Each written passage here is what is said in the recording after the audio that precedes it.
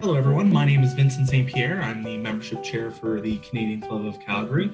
I'm here today with Andrea Burke and Deborah Mavude to chat about, what's going on in our city. We're talking about the Canadian Club of Calgary, a catalyst for conversations for being Canadian in the city of Calgary. Andrea, Deborah, introduce yourselves.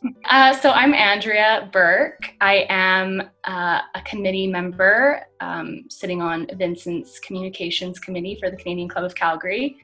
I just joined about a month ago, I want to say. I'm part of a program called Girls on Boards, where they place women in leadership and decision-making spaces. So it's been really fun so far. I've learned a lot. And the Canadian Club's been a really, really fun way to get more involved in the city. Deborah? Yeah, I'm Deborah. I'm similarly coming to the Canadian Club through Girls 20, Girls on Board.